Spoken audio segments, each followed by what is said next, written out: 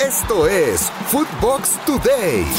El arbitraje se robó el show en el Clásico entre América y Chivas. El trabajo arbitral de César Ramos dejó mucho que hablar en el Clásico. El silbante no expulsó a Chicote Calderón por una plancha sobre Jorge Sánchez. A Miguel Ponce solo le sacó tarjeta amarilla por un piquete de ojos a Henry Martin. Y no marcó un penal a favor de Chivas por una mano de Salvador Reyes.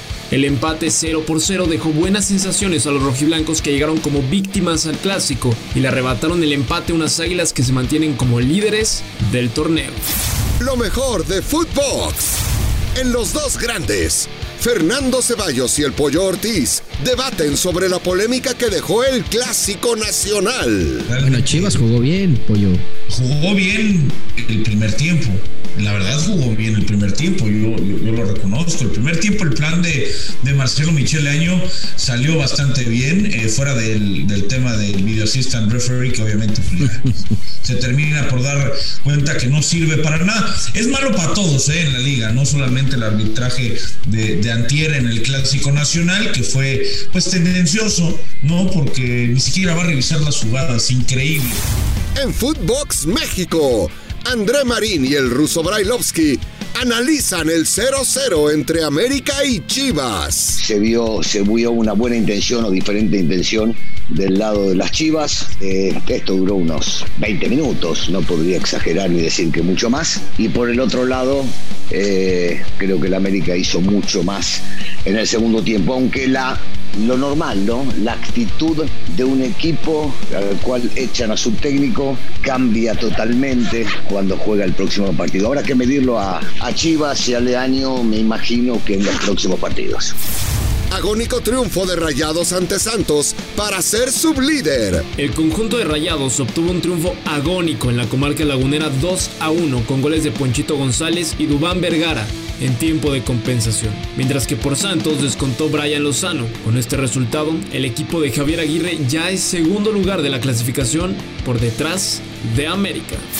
Raúl Jiménez se reencontró con el gol en la Premier League. El lobo mexicano volvió a anotar con el Wolverhampton para darle la victoria 1-0 a su equipo ante Southampton. Raúl no marcaba desde el 25 de octubre, semanas antes de que sufriera la fractura en el cráneo, que lo dejó fuera de actividad por casi 9 meses. Por su parte, el Napoli, donde milita Irving Lozano, mantiene el paso perfecto en la Serie A. Luego de vencer 2-0 al Cagliari, el Chucky entró de cambio a los 69 minutos de partido. En Footbox Femenil, analizamos lo que ha dejado hasta ahora la jornada 10 de la Liga MX. Se disputó la jornada 10, se está disputando evidentemente, hoy culmina con varios partidos interesantes, atractivos, que ya se los llevaremos a todos ustedes, pero platicar de lo que sucedió en el arranque de la fecha con un empate a 1 entre Querétaro y San Luis. Atlas también, que viene a la alza, logrando vencer 3-0 a la máquina celeste, y lo que más llama la atención es el duelo de las Águilas del América, que empataron ante Mazatlán.